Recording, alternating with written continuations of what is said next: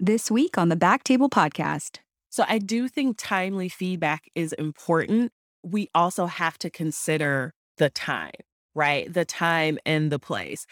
Should this feedback be happening in the middle of the hallway? Should it be happening outside the patient's room? Should it be happening in the OR? Is this a huge event that this actually probably needs a bigger debrief, maybe that day, but maybe not in the moment? A lot of that, I think, goes into when we have that feedback. But it is important, I think, for it to be timely. I think we just have to figure out, we really have to be thoughtful about what timely is, because giving feedback is one thing, receiving feedback is another. And in our hierarchical system of who's giving feedback and who's receiving feedback, I do think that we have a responsibility to consider that. It's not always about us. But to your point, I do think it's important to get that feedback about how you can change before the end of a rotation, because that's what you did. That's not how you can improve.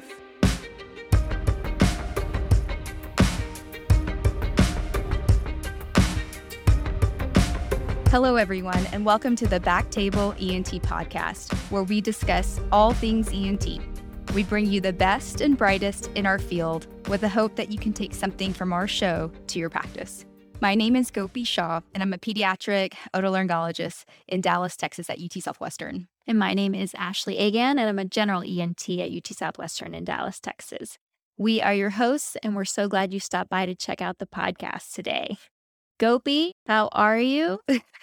I'm doing good. Today's a little bit different. We usually record on weekend mornings, but today's sort of midweek, sort of end of the workday. But this is, I think, going to be my bright spot in my day today. So I'm very happy to be here. Awesome. Yes, we have a great guest. I'll jump into the introduction. We have Dr. Carrie Francis. She is an associate professor of otolaryngology and an associate dean for workforce innovation and empowerment in the Faculty Affairs and Development Office at Kansas University Medical Center. She is a surgeon, career development strategist, speaker, and writer. Dr. Francis has served the health professions community through innovation and empowerment. With a distinguished career as a surgeon and educator, she has been involved in leadership from admissions through coaching and mentorship during training to establishing a pipeline of underrepresented students of color to the field of ENT.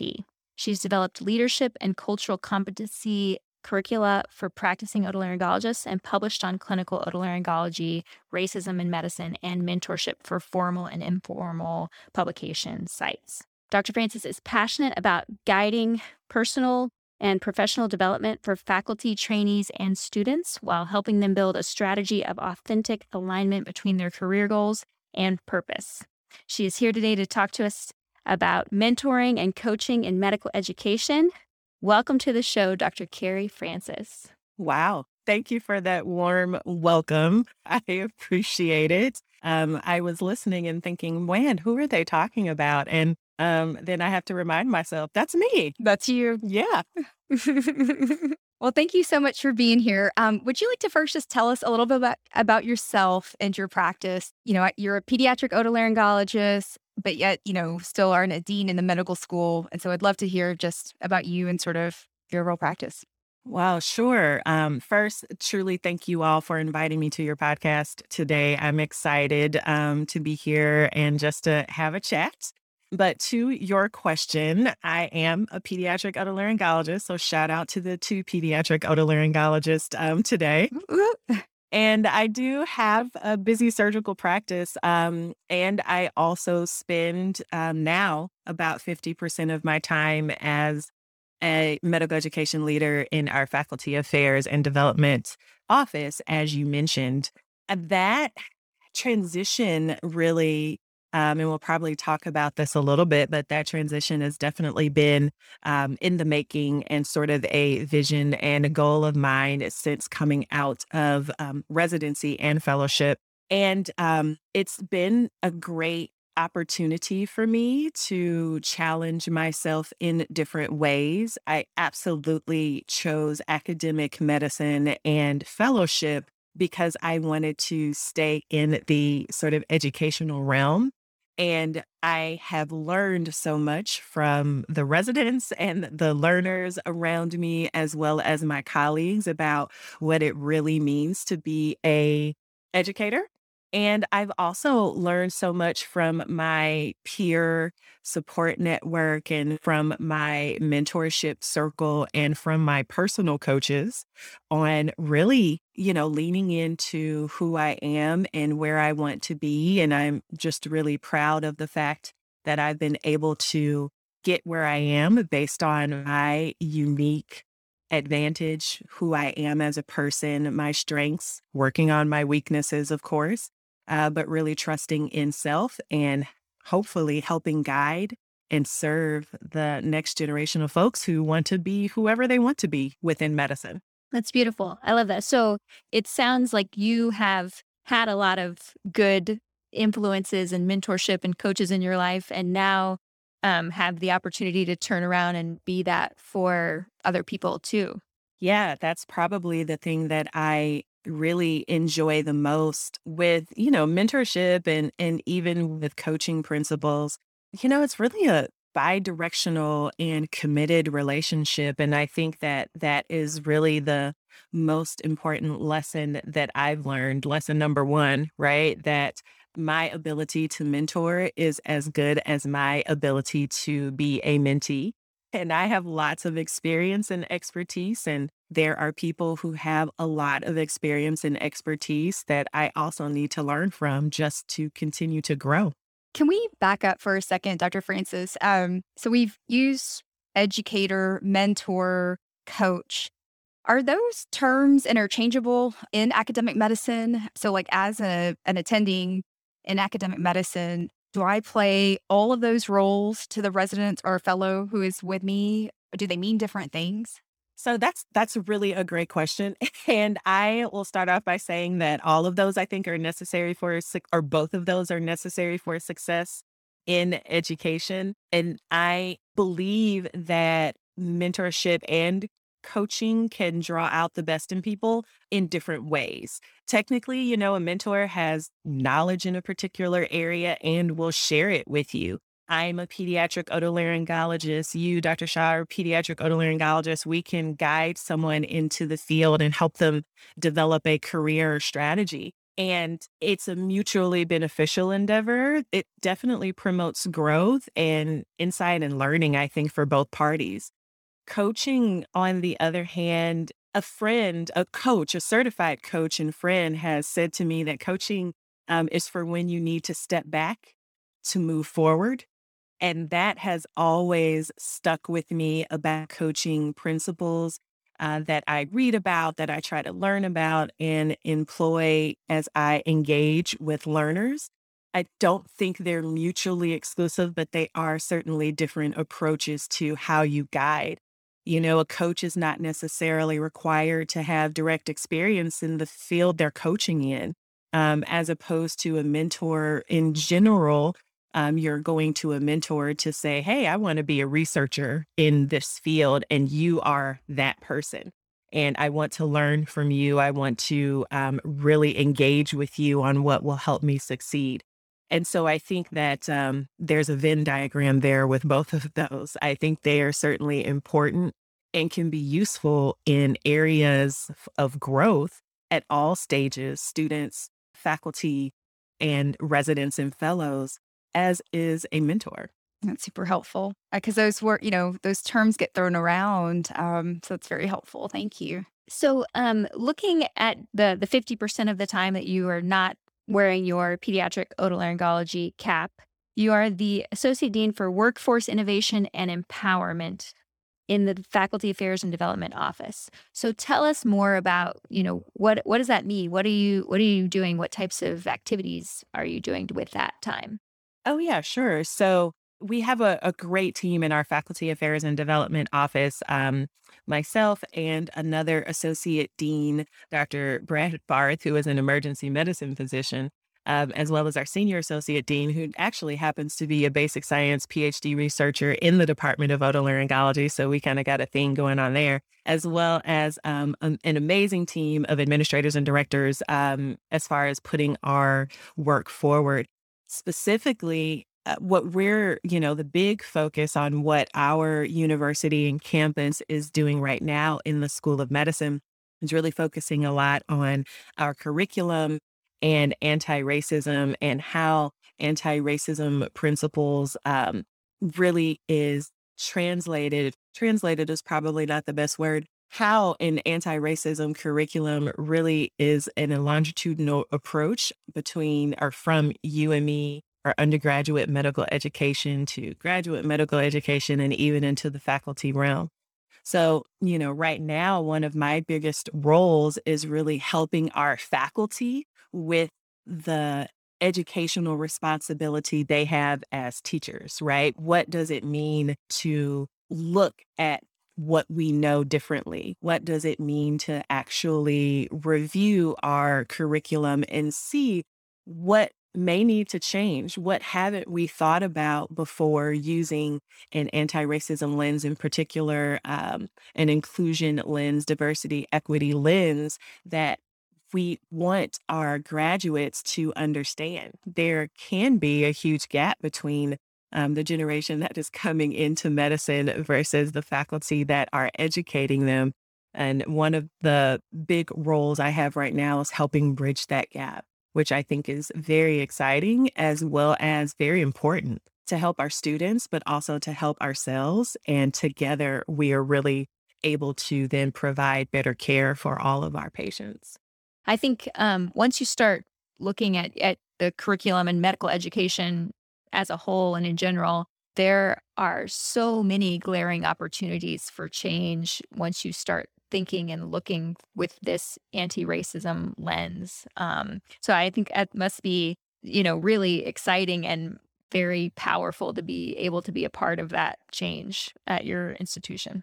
It's definitely it. And really one of the things that I appreciate most about it is the ability to collaborate with so many invested parties across disciplines and just across spaces. I've expanded my own circle of friends, I can say. I've expanded my own circle of peer mentors, peer coaches, research collaborators, just by really being involved in this process. And it's certainly been a pleasure to do. I wanted to talk to you about mentoring and dive into that a little bit more. And it might be helpful to talk about both being a mentor and being a mentee. And how can I be a good mentor? How can I be a good mentee? What do we wish that our mentees knew in order to kind of help drive that relationship and get the most from that? That's a question that comes up a lot, and I can imagine that you would find a bunch of different answers from a bunch of different people. What I think is important about both of those relationships is really setting the expectation of what the relationship is intended for. And that can come from either party. I think it is a responsibility of both people. Certainly, from a mentee's perspective, what you are seeking out a mentor for. Is it for research? Is it for career guidance? Is it for educational leadership? Is it for leadership in a different realm or something else that I haven't named? And I think really understanding what you want out of the relationship from a mentee's perspective is also very helpful because it can guide the relationship that you're developing. And similarly for a mentor may not be the person that is saying, hey, Dr. Shah, I need to be your mentor. But often it is a Dr. Shah asking someone else to be their mentor, or in certain circumstances, being assigned formal mentors, like in a residency program. And even in that space, I think a mentor really co-creating the goals for the relationship with the mentee is foundational to a successful relationship. And I know that sort of takes a step back from, I think, what often is discussed about what a mentor-mentee relationship looks like. But I think that's so important because what happens next, I truly believe, is a function of what happens first. And I think that is a very important part of it. There is no one way to have a mentoring relationship. It could be a formally assigned mentor. It could be a mentoring relationship that happens organically. I even encourage people to have virtual mentors. I have lots of virtual mentors. They have no idea that they're my mentor, but they are. Um, I consume content. I read their publications. I follow them on Twitter or something like that, and I learn from them. So, but that is knowing what I want out of a specific relationship. They don't have to be long-term commitments. They can be short-term commitments. It is really just dependent on what you want and what both parties agree to. So again, setting expectations about what the relationship is for and what that will look like, I think is super important. And, I think the second aspect that I think is important in a mentoring relationship is recognizing that both people can benefit from a mentoring relationship. I think I said this a little earlier, but I learn just as much from the people that I mentor than, I feel like I definitely get as much mentoring from them on certain elements of life and practice as I provide. I have expertise, they have expertise. And so we can work together in that type of mentoring relationship. No, these are great points because it makes more sense when you set it, when you define it this way. I feel like in our program, we've always kind of, go back and forth of should we have assigned mentors for our residents? Should this be more of an organic, relationship that develops over the 5 years? And then, you do the assigned thing. Okay, but then what? And do you feel like, if you do have an assigned program, do you feel like the relationship should be defined individually per the relationship, or hey, or there should be overall goal of we have this mentorship in our program and these are the goals for this relationship once you're assigned with the mentor? Is that kind of how some of the assigned mentorships work better? Or Yeah, I think a lot of training programs and even in medical school, you kind of had that model as well. And I do think that that can be successful. I think that it also, this is probably point three of the successful mentoring relationship, is that it does not have to be lifelong, right? And so I think sometimes people get stuck in this is my mentor and this is the only person that can be my mentor, when in reality, you really want a broad network of mentors because no one mentor, a mentor is sharing their expertise with you, and no one mentor is probably going to be able to provide you with all of the guidance based on their expertise that you need. And so I do think formal mentoring relationships can work. I do think that they require a lot of reflection and sort of revisiting. Like, is this working? Does this work for our program? With a residency program, as an example, we have turnover in the sense of people graduate and new residents come in. And so, for cohort 5, something may work really well. And you might find 3 years later that your new cohort, something different might work. And I think that flexibility of what mentoring can look like is important. We're all very busy. And so I think things like this that are not necessarily considered, they're considered softer parts of an educational process can easily be overlooked in the midst of, I got to figure out my chart and I need to do this patient and schedule this case and all of those things that are absolutely important. But for all of our sakes, as it relates to our understanding of wellness and our ability to really live in purpose within our careers so that we are definitely rejuvenated by the things that we do every day, these relationships and how we structure them really do have to be evaluated often. So, again, a formally assigned relationship can work. I still think it's super important to establish what those expectations are. Is this the person that you have to meet with every 6 months because they are the person that is going to provide feedback at the clinical competency committee meeting?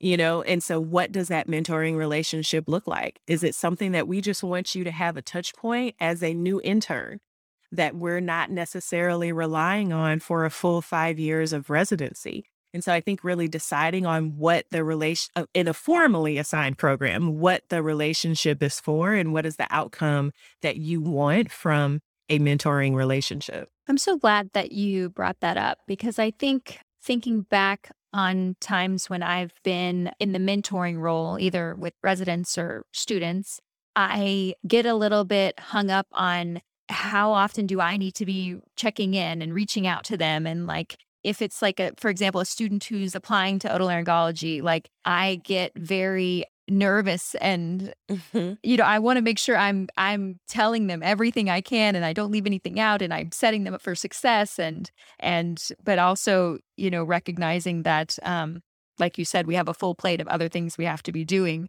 and you want them to kind of meet you halfway and to be coming, they may decide they want to do another, specialty. I've definitely had that happen where they're on my radar. I'm making sure that they're signing up for classes and then they just kind of ghost. Yeah. And it breaks my heart. I get too invested. This is a great segue because is mentoring a medical student different? Because in the residency, their career pathway is otolaryngology. And we've all kind of done that career pathway. And that 5 years is, we get it. Once you've gone through that, you've gone through it and you get it. Is mentoring a medical student different? The needs are, I guess, different. But how is it different for you? For me, the structure and philosophy is the same, and the strategy just looks different for each person at each different stage. So, as you said, a medical student who is going into otolaryngology or is interested in going into otolaryngology needs a different type of mentorship than someone who is, a student who, saw me at an interest group meeting and said, man, that's a surgeon. And I think that I'm interested in surgery. And, I want mentorship in how to prepare myself for surgery. And so I think again that goes back to the goals. Like what does the person need and want and need? What do they think they need? And am I the person to give that to them? I think on both ends, people, I mentioned that students often feel like, or the mentee can often feel like that relationship can be the only relationship or just the one relationship. But I often think that the mentors, sometimes we forget that we're not always the best people to mentor someone. And maybe a medical student who is unsure of what they want and just kind of wants general guidance because, I would say that for us, as an example, in our stage, we have that expertise in having gone through medical school and residency and potentially fellowship. So we've been in that process and we can provide some guidance, but maybe what their needs are is not something that you feel like you can provide guidance for. Maybe 25 years out of residency, maybe you're not the best person to provide general life guidance on navigating medical school if you've been remote from that process as an educator or in another position. And so sometimes I think mentors forget that we can also say, you know what, I don't think I'm the best person, right? I oftentimes we're flattered. I think, people see you as someone that they want to look up to. And the example or the metaphor I kind of use for people a lot when we discuss mentoring relationships is, we actually tell students to ask people if they can write good letters of recommendation. And we tell, faculty not to write letters of recommendation for people that they cannot support, wholeheartedly. And that is the same philosophy that I tend to apply. I went into medicine to serve people, and over the years, that has developed in me a passion to serve those who serve. And so that's kind of where I've ended up. And so I see everyone as having a unique need at each stage of their career. So, circling back to your question, original question, Dr. Shah, medical students definitely need mentorship that may look different than residents or even junior faculty. There are many shared experiences and there that I may have and be able to support. And there are some that I may say, you know what? You have an interest. You are an MD, PhD student, and there's only so much that I can mentor you in. And so let's talk about what I can help you with and let me help you find the person that can mentor you in the XYZ goal you have. And at different periods, people just need reminders that they're awesome. Sometimes people need support navigating transitions. Sometimes people need shared or guidance around clarity and focus. I think all of those are really important in how we mentor people at different stages. You bring up a lot of really great points. And I want to dive into maybe talking about giving feedback, mainly like as the mentor. How do you give feedback that is constructive and without kind of making your mentee defensive? Like, how do you deliver It that? could all be like cheerleader. I know how to pump you up. I will make you feel like you are on top of the world. I can do that. Yes. However, that's not always what's necessary, needed, or effective or constructive. It's not going to help them in the long run. And so these conversations are hard. Constructive feedback is not easy, whether it's the medical student, the resident, your partners. But let's stick with the medical student because I think that's where it's at. So let's get into that for sure. No, yeah, that's a great topic. I give a lecture on learners who aren't meeting expectations as part of sort of a feedback series and a clinical teaching certificate program that we have at our university. And I just, I hate to say I love feedback, right? But I do think it's an art and it's one that I am still, navigating. I finesse all of the time. I gave feedback to a resident at the end of our clinic day last week, and I thought about it like 40 minutes later and then texted them and was like, here's what I think that I did not do well in that conversation. And we just kind of had a conversation about it. And they were like, oh no, this was everything I needed and, blah, blah, blah. And then sometimes, when I reflect, I get feedback like, oh, yeah, perhaps that would have been a little bit better, but that's always helped me refine my approach. So, first, I think we often think of feedback as separate from teaching, that it ends with what was done right and what was done wrong. But I do think of feedback as teaching. And, we're all learners at each level, and we all benefit from that because we all benefit from teaching. And feedback is super important because we're always giving feedback to learners, positive or negative, consciously or unconsciously, we're always giving feedback. And I am sure that we've all been in a situation where it was like, wow, that was rough. That was rough for me giving it, or that was rough for me receiving it. And so how we give feedback is super important for growth and really improving the skills of the learner at each level.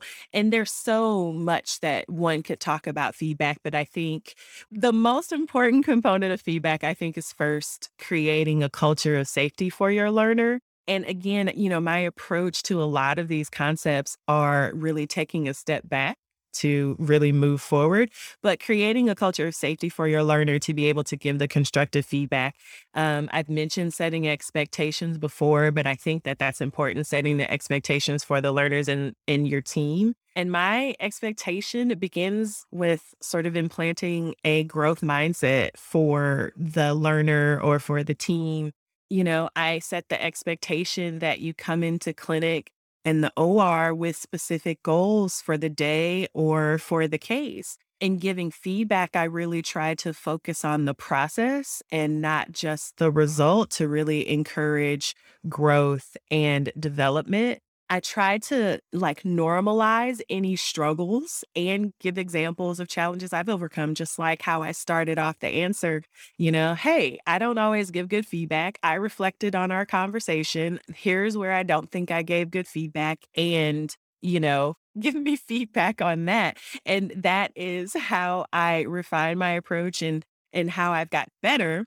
But it also then helps me give better feedback. I have found with myself that there is like a huge disconnect in that feedback process, especially early on, in me thinking that I always had to be right about the feedback, or that my perception of what was happening was the only was the only reality, and that, some outcome is sort of the end of it. And I had to really learn for myself to really co-create with the person that I'm giving feedback for or feedback to. And that then I had to take a step back and realize that I can't really co-create unless we've built a relationship based on expectations and trust And I don't always do that perfectly, but I definitely strive to do it better every time.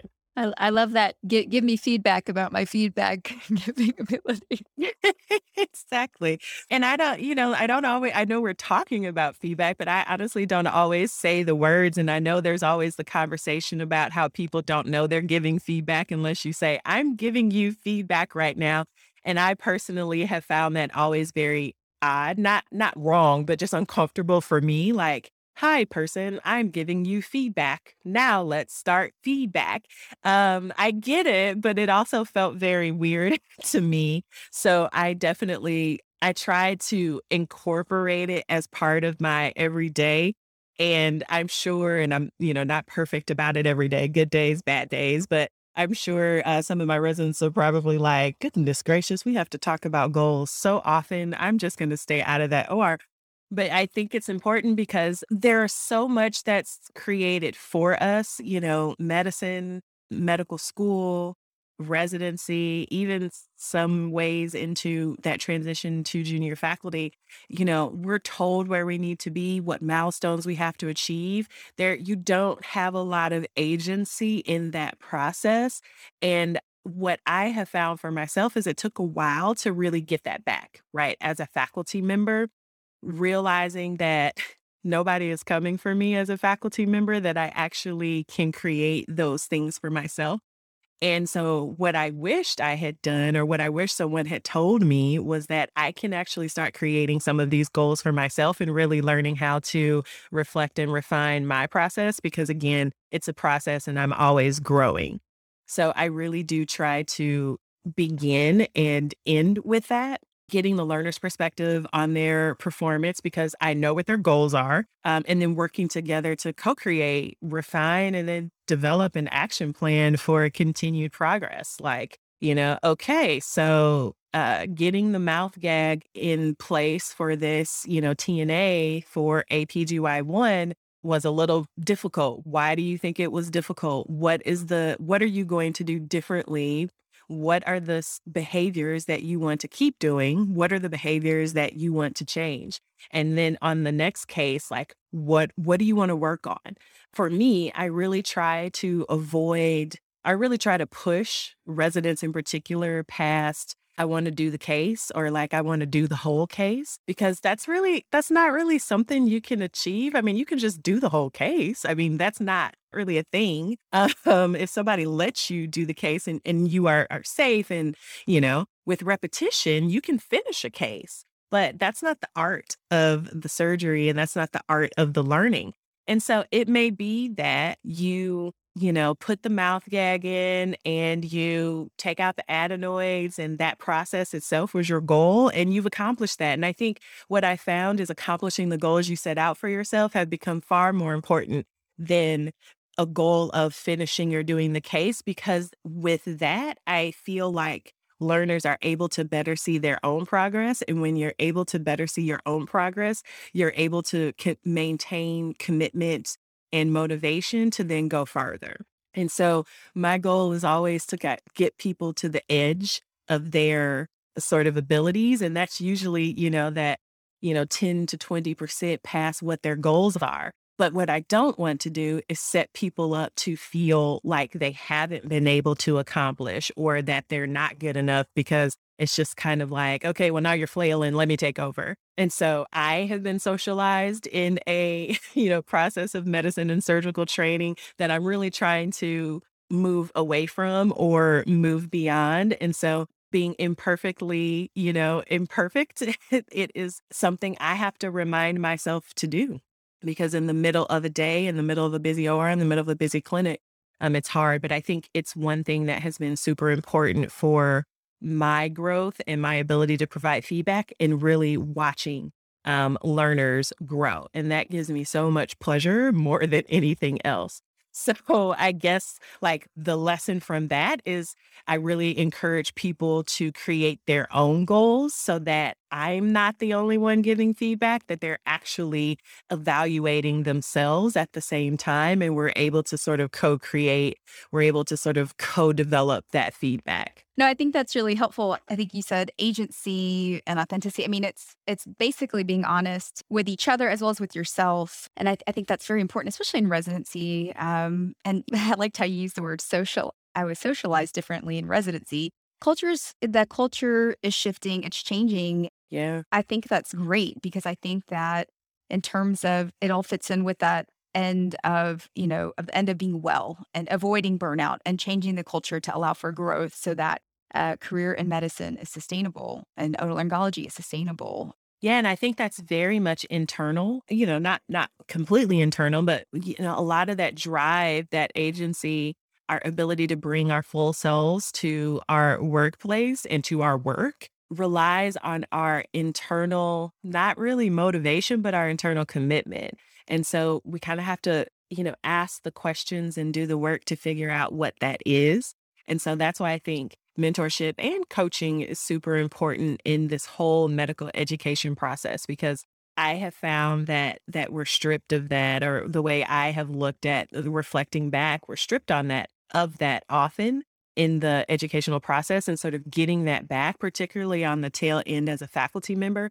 It's difficult, and that can allow for languishing, that can allow for just really not fulfilling or not achieving what you could achieve, because, maybe as a faculty member, you're still sort of functioning as a trainee. And making that shift is super important. And I feel like that's where you need a lot of support. And before we move on from feedback, is it important for feedback to be timely? So, for example, like sometimes, I'm the medical student clerkship director for a department. So every now and then I'll get an email or a call from one of my colleagues saying, that maybe they had a student in clinic and this is what happened, and you should really talk to them, kind of thing. And I'll be like, well, did you talk to them at all? Like in that moment, in that real time? And a lot of times it's uncomfortable, I guess, to kind of to do that. And so how important is it to kind of like give feedback in the moment? And can it still be, I mean, I think the answer is probably yes, but what's the difference when you're getting the feedback, 2 weeks later when the rotation is over? I know that sucks. So, I think, there's a role for summative feedback, right? As we have summative evaluations and sort of getting that 2 week, or after your month of ENT rotation or whatever evaluation, kind of seeing where you are. I won't talk about it, but it ties back to what the expectations are. So we really have to be evaluating people on what the expectations were and are. As opposed to the expectation is X, Y, and Z, but, the feedback is around, other things that really weren't identified. So I think that's one thing. I really think that formative feedback is important because it helps form, right? Like it's difficult to change a behavior that you're really not sure what the behavior was. And so when you're receiving feedback sometimes later on, it's hard to do that. So I do think timely feedback is important. We also have to consider the time, right? The time and the place. Should this feedback be happening in the middle of the hallway? Should it be happening outside the patient's room? Should it be happening in the OR? Is this a huge event that this actually probably needs a bigger debrief, maybe that day, but maybe not in the moment? A lot of that, I think, goes into when we have that feedback. But it is important, I think, for it to be timely. I think we just have to we really have to be thoughtful about what timely is, because giving feedback is one thing, receiving feedback is another. And in our hierarchical system of who's giving feedback and who's receiving feedback, I do think that we have a responsibility to consider that. It's not always about us. But to your point, I do think it's important to get that feedback about how you can change before the end of a rotation, because that's what you did. That's not how you can improve. Right. Yeah, I've had one person say, I wish I had known earlier. And I remember kicking myself being like, why was I so afraid to tell this person earlier when I knew? And so I do think timely is very important.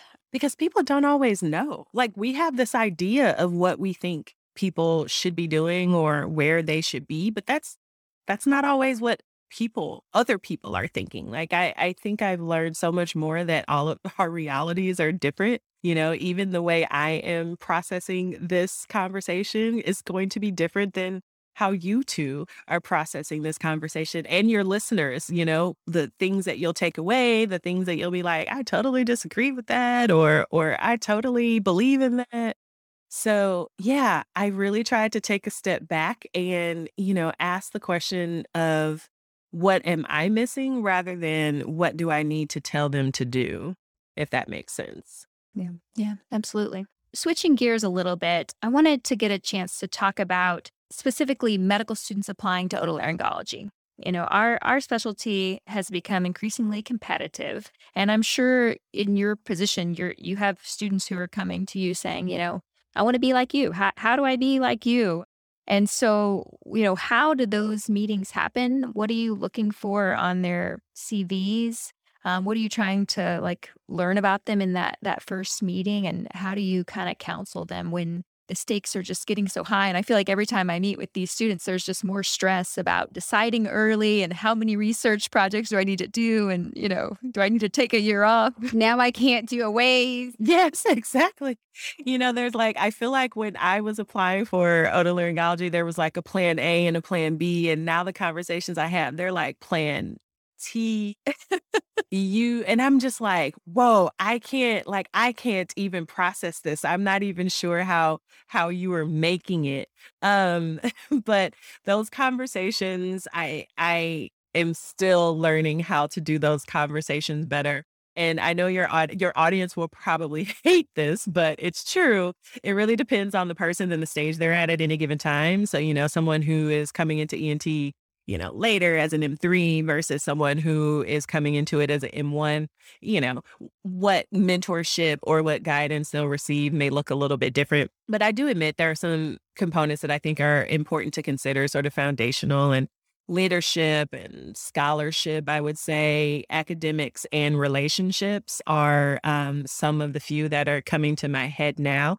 Each of us does bring something different to the table, different experiences, goals, expertise. So I do believe a successful strategy varies depending on all of that. And so an M1, has 3 years to sort of create a CV. And our conversations may discuss how to leverage the strong components of their CV that they currently have. Maybe the M3 at the beginning of M3 year who's just realizing they're interested in ENT, that conversation may look different. So that may be, okay, what do we have and what are the challenges that you may encounter? How do we mitigate and or change them? So it does look a little bit different. And, I think the biggest takeaway that I have from meetings with medical students who are interested in ENT and are really kind of, in a flux of is this going to work? It's competitive, all of that. Is I really try to focus them back on not just what they've done, not that you've been president of 5 things or, have 15 publications or, 5 presentations or that you're AOA or that this person, because all of those are just lists of things. They don't really tell me about the person. And I really try to focus students on how do all of those things make you you? Because that's the difference. That is really what I think drives in a holistic review process that really drives who is this person and how do they fit? How can they fit into what we want as a department? And I think departments have a responsibility as well to sort of define their values because, what your values are really dictates the type of applicant you're looking for. There aren't bad applicants to otolaryngology. There are applicants who fit, who, are part of that will really fit into that system, that value system that a department has. And that kind of changes regularly with new faculty, with new residents, all of that. And so I think having those conversations from a departmental standpoint is important.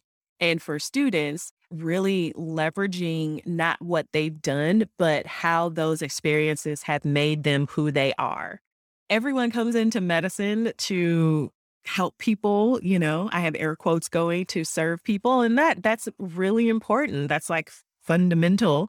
But what about where you are, what you bring to the table is going to help you, not relative to anybody else, but what do you bring that is going to actually help you fulfill that goal? And that's really the direction that I try to bring into the conversation, is that, comparison is not going to help you. And actually, it really kind of instills more imposterism than anything else. The reality is that how do you go from point A in your lane to point D? And how have the experiences that you've had really help you get there? Yeah. No, I think that's a great point, and that's a great segue into another question. But we talked about in your intro about the authentic alignment between career goals and purpose, and that makes sense for the applicant. Now, on the flip side, here we are, looking at 2022, step one's going to be pass, fail. We, as a department, need to figure out who the department's authentically aligning values to then match up. So I guess my question for you is, what are your thoughts on and you said, departments are big, your faculty's changing, and you have a lot of opinions about what's important, where, quote, AOA and a step one, a lot of the numerics going away too. And so that's going to change, obviously, how to review the application. So I guess, what are your thoughts on this whole application process that's going to be different? And how does a department navigate this now? How can we navigate this better? Yeah, our residency program leadership is an amazing team. They really work hard to encourage a holistic review and really work with our home students, of course, to really get them where they need and want to be.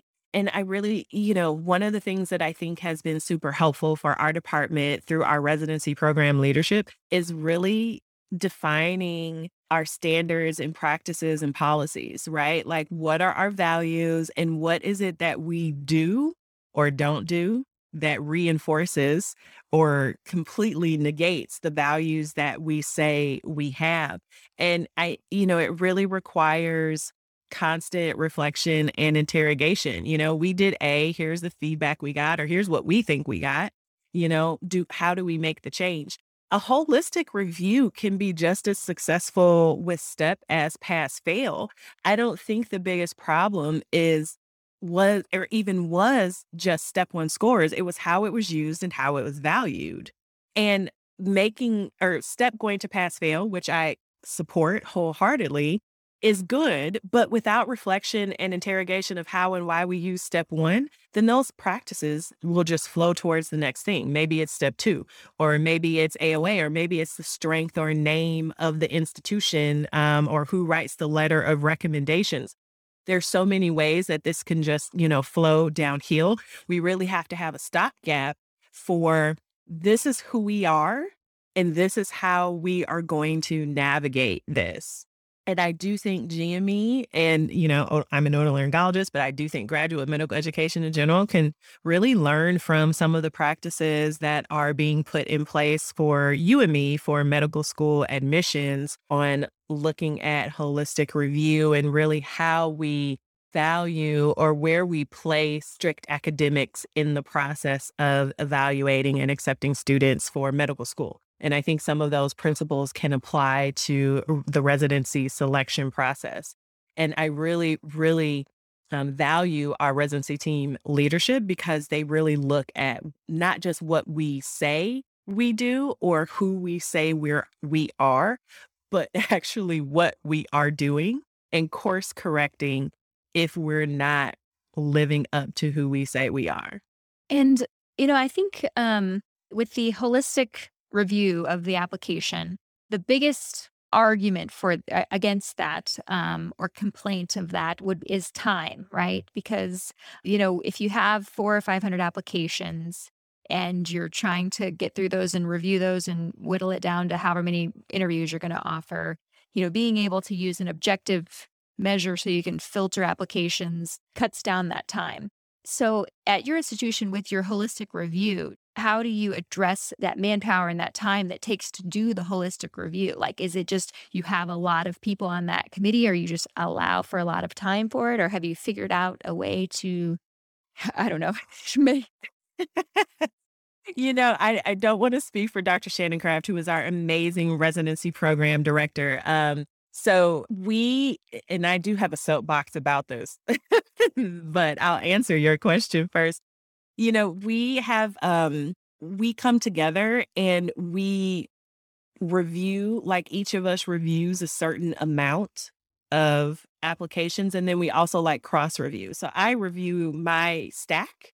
But also there's someone else that is also reviewing the same people. So no one person, well, unfortunately, probably Dr. Kraft, our residency director, is reviewing all of the applications, but the remainder of the faculty are reviewing a portion, but we also are scoring, and that score has a second score, right? And so that is one of the ways that we have worked with the manpower.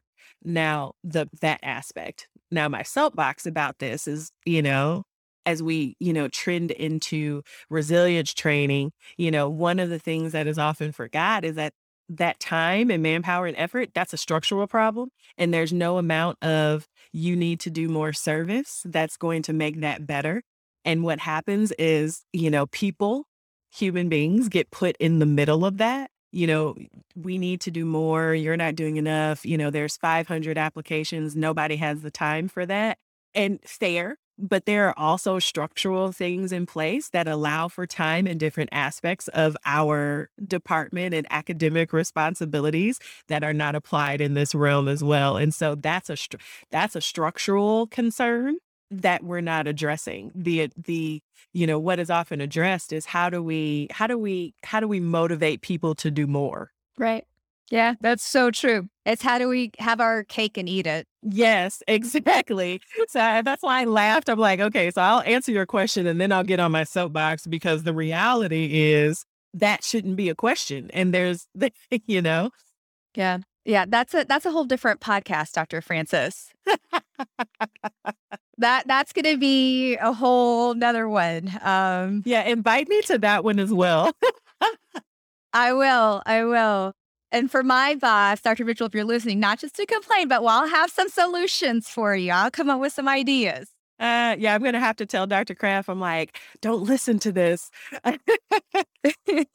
I want to make sure we have time to talk about diversity a little bit. I think our specialty still remains pretty predominantly white and male. And I want to kind of talk about, what contributes to this, and, maybe, do you think we have an issue of a leaky pipeline? What can we be doing to diversify our specialty? Yeah, great question. And at least what I'm hearing is like, how do we create a diverse workforce while supporting the workplace environment with like principles of diversity, equity, inclusion, and anti-racism? And I could certainly speak on this for hours. Very important topic for me as a Black woman surgeon. I know the leaky pipeline metaphor has been used, and it makes sense to describe the homogeneity in medicine with respect to students underrepresented and historically excluded. Dr. Francis, before you move on, will you describe what the leaky pipeline is for people who may not know what that is? Sure. The leaky pipeline metaphor is generally used to discuss how we lose people who are underrepresented in medicine, but in STEM broadly. So I do kind of think it's bigger than that. There are such sort of structural barriers at each stage that make becoming a physician difficult. Not, applying to medical school, interviewing to medical school, the environment or the culture while you're in medical school, who's provided support or mentorship. Those similar things can happen during the residency process. And so we do have to think about that because it can be very isolating to not see anyone that's like you. And because that is often overlooked, it is very easy to not provide the same sort of resources, mentorship, and support that others get. And that's normal, right? So it's not necessarily like an extra bonus, but it's normal. I have found that for students who are underrepresented, minoritized folks, there are so many barriers, and sometimes it's just not being seen, right? And if you're not seen, it is also more difficult to be promoted. It's also more difficult to be put on the research project or to be invited to, A, B, and C that is going to help you network or, meet the chairs of departments or meet the medical student clerkship directors that can really provide you guidance. And also, ENT in particular is not, I mean, it's not, common knowledge as far as when you're entering into medical school.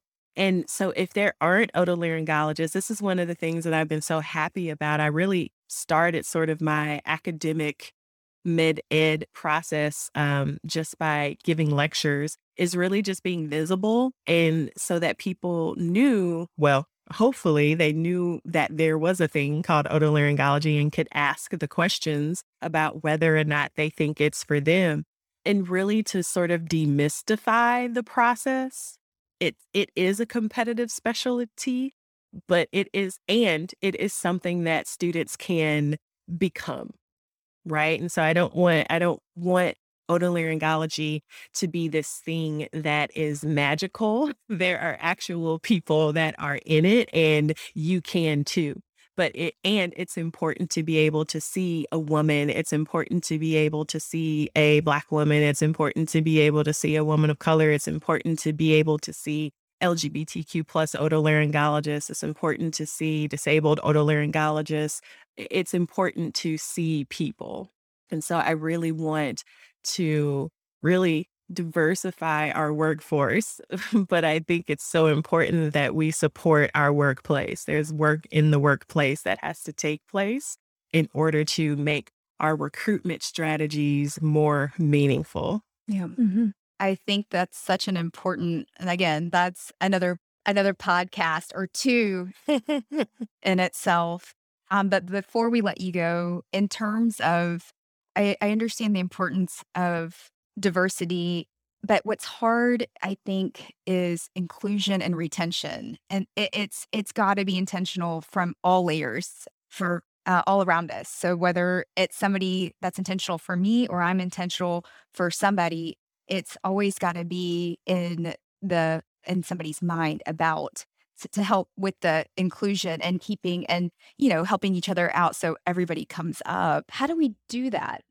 Like, how do you make that a consistent culture shift? Or how do you, and maybe, whether, I guess, for ENT, and maybe, I'm not that much at the medical school, but, whether it's with your partners, your residents, or even with medical students, how do you, and I feel like it should start early, right? Like, it's got to start with the MS1 or, maybe the under. How do you get to that level? Like, how do you do that? Constant self-reflection, right? I think asking the question, who is here, who is not here, who is potentially being overlooked, and that's work. And that is also what makes it difficult. It is absolutely work. I, with the support of our health system and department, developed a equity lecture series. And even in that, deciding, who I want to invite are topics that I want to explore. I also have to remind myself that what I am familiar with, what I am closest to, is not the sum of what needs to be discussed. And so, I am constantly trying to think of how I can grow and really approaching it as, what am I missing? Who is not at the table? Who is not a part of this decision making? Who would help this? these are the questions that I really try to ask myself over and over and over again. And until it becomes normal. And I think sometimes we forget that this is different, right? This is a shift in the way that we're approaching a lot of different aspects of society, really, but medicine. And just like we started out as novices in otolaryngology and developed a system and repeated habits and grew and refined, we have to do that as well. We can't undo decades in a year or 18 months. And we couldn't become otolaryngologists in 9 months either. And so we know how to do this. We've done it before. We continue to do it as we transition from, a busy clinical pediatric otolaryngologist surgeon to someone who is in med ed leadership and leading different initiatives. We start as a novice and we work our way towards expertise, and that requires mistakes, vulnerability, it requires accountability, and it requires learning. And we can do this. We actually just have to put in the same effort. Yeah, beautifully put. Thank you so much. Closing out, anything that you would like, any parting words or final thoughts for our listeners, anything that we maybe forgot to ask that you think is important to leave with our listeners today? Ooh, a tagline. I wasn't ready for that. No, I don't. I think this has been a great conversation, and I do appreciate you inviting me to talk about these aspects of my clinical and non-clinical career that I love. ENT is super important to me. We've talked about mentorship, and I definitely make a point to support my mentees through whatever decisions they make, but I'd be lying if I said I didn't want them to choose ENT. I have learned so much from other people that I think it's important for me to continue to serve in that aspect. Like I said earlier, serve the people who serve. And mentorship and coaching principles are one way that I do that. And I'm passionate about it. I really want to see people bring their authentic selves to the workplace. I really want people to align their passions with their purpose in their careers. I really want to empower people. I want people to have agency. I love it. Thank you so much. I am about to bring my authentic self to my kids. I'm going to bring my authentic self to work tomorrow. I'm going to bring my authentic self, hang out with my husband. That's important though, because not at one point did you say anything about what's best for the quote institution or the department. It's about it's constant self-reflection. And I think that's the most important thing. So thank you so much. Yeah. Appreciate your time. This is great. No, thank you. It was a pleasure to have you. Thank you to our sound engineer today, Kieran Gannon. Shout out to Ann Dung and Chi Dung for social media, and Varun Sagi and Wasik Nadim for our website articles. And a big thank you to all of our listeners. Thanks for checking out the show today. Please take a moment to subscribe, rate, and share the podcast. This is, helps us tremendously, helps us grow and support our efforts to continue to bring you great speakers with various topics. Follow us on social media. We're on Instagram and Twitter @_BackTableENT. What did I forget, Gopi? I think that's it. You can find us on SoundCloud, Spotify, iTunes, Ghana, and Apple. That's a wrap. That's a wrap.